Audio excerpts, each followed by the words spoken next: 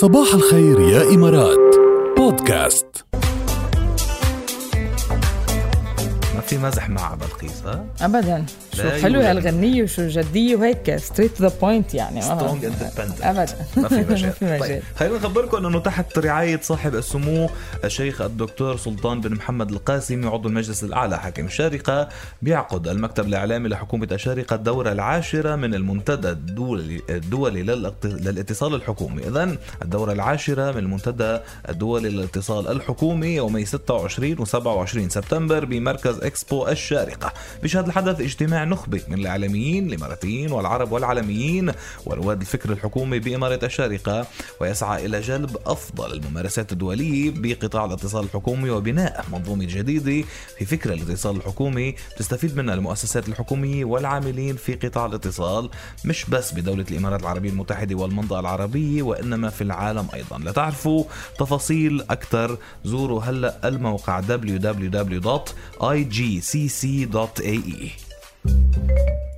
خليك إيجابي. لتشوف وقت الواحد تصل له فرصة وتكون الفرصة عن جد بين إيديه ويعرف يستغلها مزبوط شو ممكن يحقق. يطلع نشوف. خبرينا. هيدي سيدة أو أم ل4 أطفال نجحت ببيع كميات كتير كبيرة من منتجات العناية بالرموش والحواجب، طبعا لمصنعتها منزليا يعني مش مكلفتها كتير. وكان عم يوصل مدخولها الأسبوعي $30,000. يعني هي تقريبا أسبوعيا يعني هي تقريبا مش إنه عم تصنع أشياء من البيت عم تلاقيهم وعم يوصل هالقد الربح تبعها. شيء كتير منيح. ايه شو كيف عملت هيك اصلا؟ استفادت من الجائحه انه سكرت صالونات التجميل كلها. وبتعرفي انه السيدات بدها تضلها تهتم بمنظرها بمظهرها وهيك، فقررت تصنع هيدي الاشياء وتبيعها. بلشت بالحي وتتوسع لوصلت اليوم بعد سنة وشوي من الإغلاق إنه تبيع ويوصل الربح تبعها أسبوعيا $30,000. قديش عم تعملي أسبوعيا؟ قديش استفدتي من الجائحة أنت؟ أنا 0% ولا شيء، $0. شفت كيف؟ عن جد برافو عليها يعني عرفت شو تعمل. ايه صحيح.